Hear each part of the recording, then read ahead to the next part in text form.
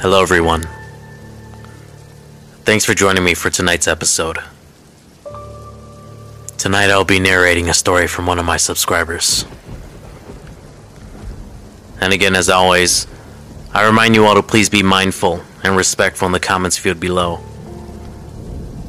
Sharing your personal stories is not always the easiest thing to do, so please take into consideration the time that these individuals spent writing out these stories and sharing them with us.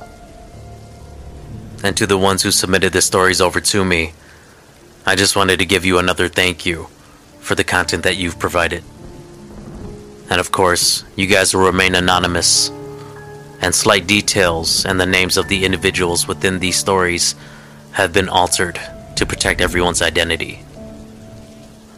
So please sit back, put on a good pair of headphones or speakers, and let's begin.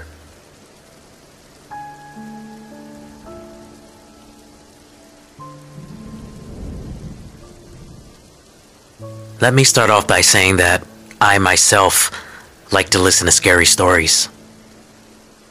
It's all fun and games hearing all of these personal stories shared on different YouTube channels and podcasts now.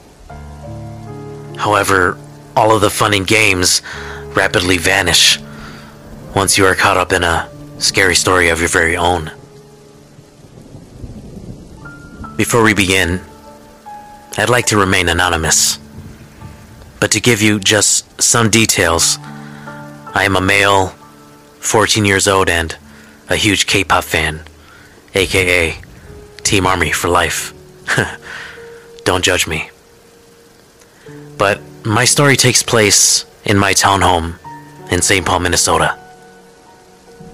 I live here with my mom, older sister, and her son, my nephew. On this particular night, I had the responsibility of babysitting my little nephew. Let's just call him Peter, who had just turned 3 not too long ago. Being the youngest sibling in my own family, I've never had the chance or opportunity to take care of or watch after anyone else besides myself growing up. So this was my first real babysitting experience. I would like to say that I'm not exactly the greatest with kids in general, but then again, how hard could it be, right? My nephew is a pretty funny and bright kid though. I mean, as long as you had his toys, snacks, and his favorite cartoons readily available, you'd be just fine letting him do his own thing until he asked for something. On this night, as I recall, things had been going pretty smoothly. It was around 7 p.m. I want to say. I had just finished cooking up some ramen for Peter and myself. I was also in the middle of playing Fortnite. I was in too deep, meaning into the game, to stop myself anytime soon. And plus, my mom wasn't home to yell at me, so I wasn't going to let this opportunity pass me by. I had my own bedroom. My mom had hers, and my older sister and Peter had theirs. My sister's room was right beside mine, so as I was gaming in my room, Peter was just next door, playing with his toys as cartoons were running in the background on their TV. I had my headset partly on, leaving the right side off so I could hear Peter if he needed me. Everything was cool so far. If things seemed too quiet, I'd pause my game and take a peek in on Peter like every 15-20 minutes or so. He was fine. Like I said, smart kid. He was just sitting on the floor, playing with his toys as Paw Patrol was playing on his TV. I smiled and thought to myself how easy this all was, and walked back into my room. As the night grew darker, it was nearing 10 p.m. now. I knew I would have to be getting Peter into bed here pretty soon, if not already. I paused my game again and called out, Peter? Hey, buddy. We have to brush your teeth and wash up soon because it's about bedtime, okay? I gave him a moment to respond. No answer. he usually responded back right away. However, I could hear sounds coming from their TV though. And then I heard Peter laughing hysterically, as if he had just seen or heard the funniest thing ever. I didn't think much, but sort of smiled and wondered what this kid was laughing about. He then said, "No, friend. You come in. Come on." It seriously sounded like he was having a conversation with someone, as he continued laughing to himself. I'm a bit weirded out by now. I took off my headset and made my way over to him. I see Peter still sitting on the floor of his room, but instead of playing with his toys facing the TV, he was actually facing the window with the blinds halfway down. I saw that it was pitch black outside by now. I asked my nephew, "Peter? Who are you talking to?" as I stood by the door.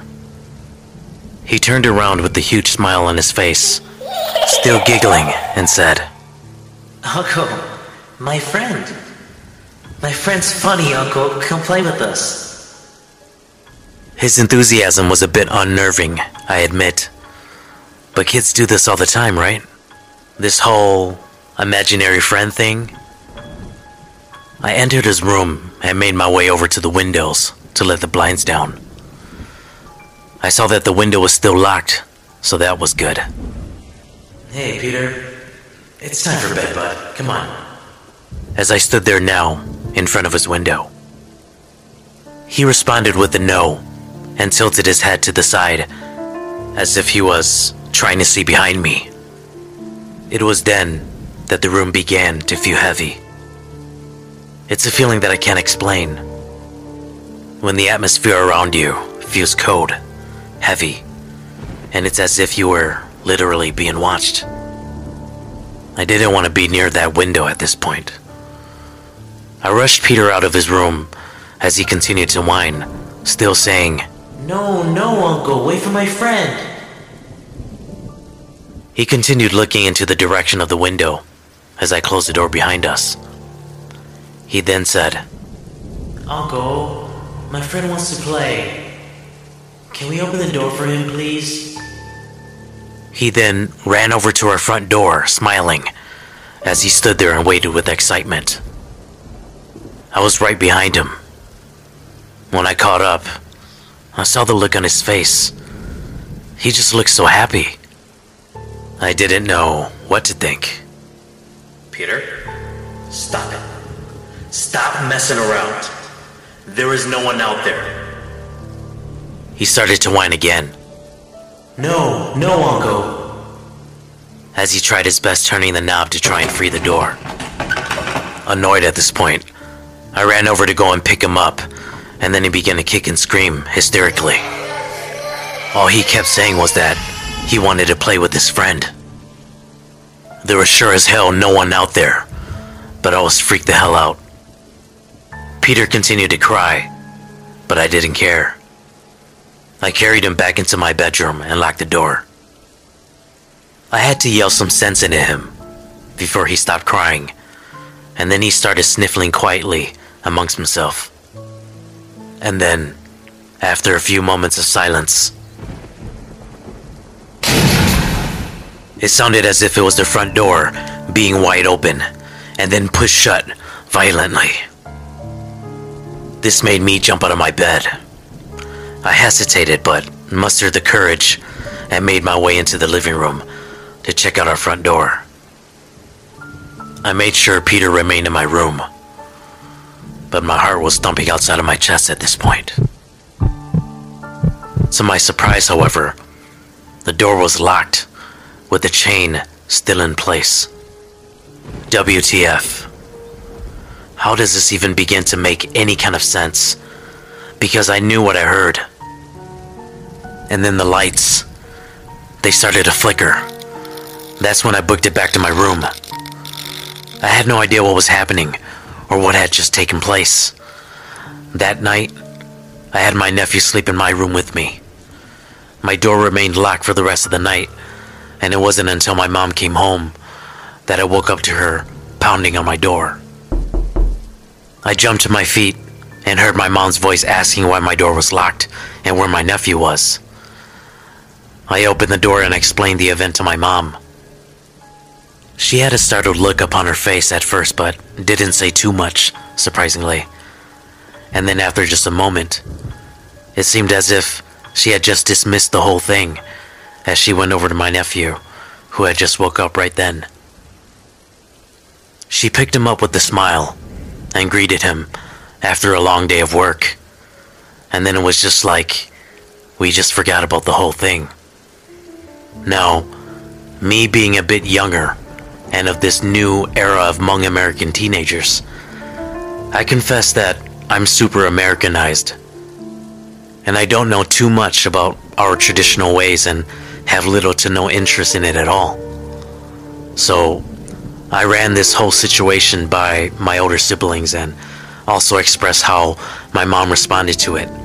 And it wasn't until my older brother explained to me that my mom responded in the way that she did. It was all for a reason. He told me that my mom was most likely trying not to draw in any more negative energy, or worse, feed that negative energy and give it more strength to take over our home. Because you see, when things like these happen, even if you are afraid, you have to stand your ground.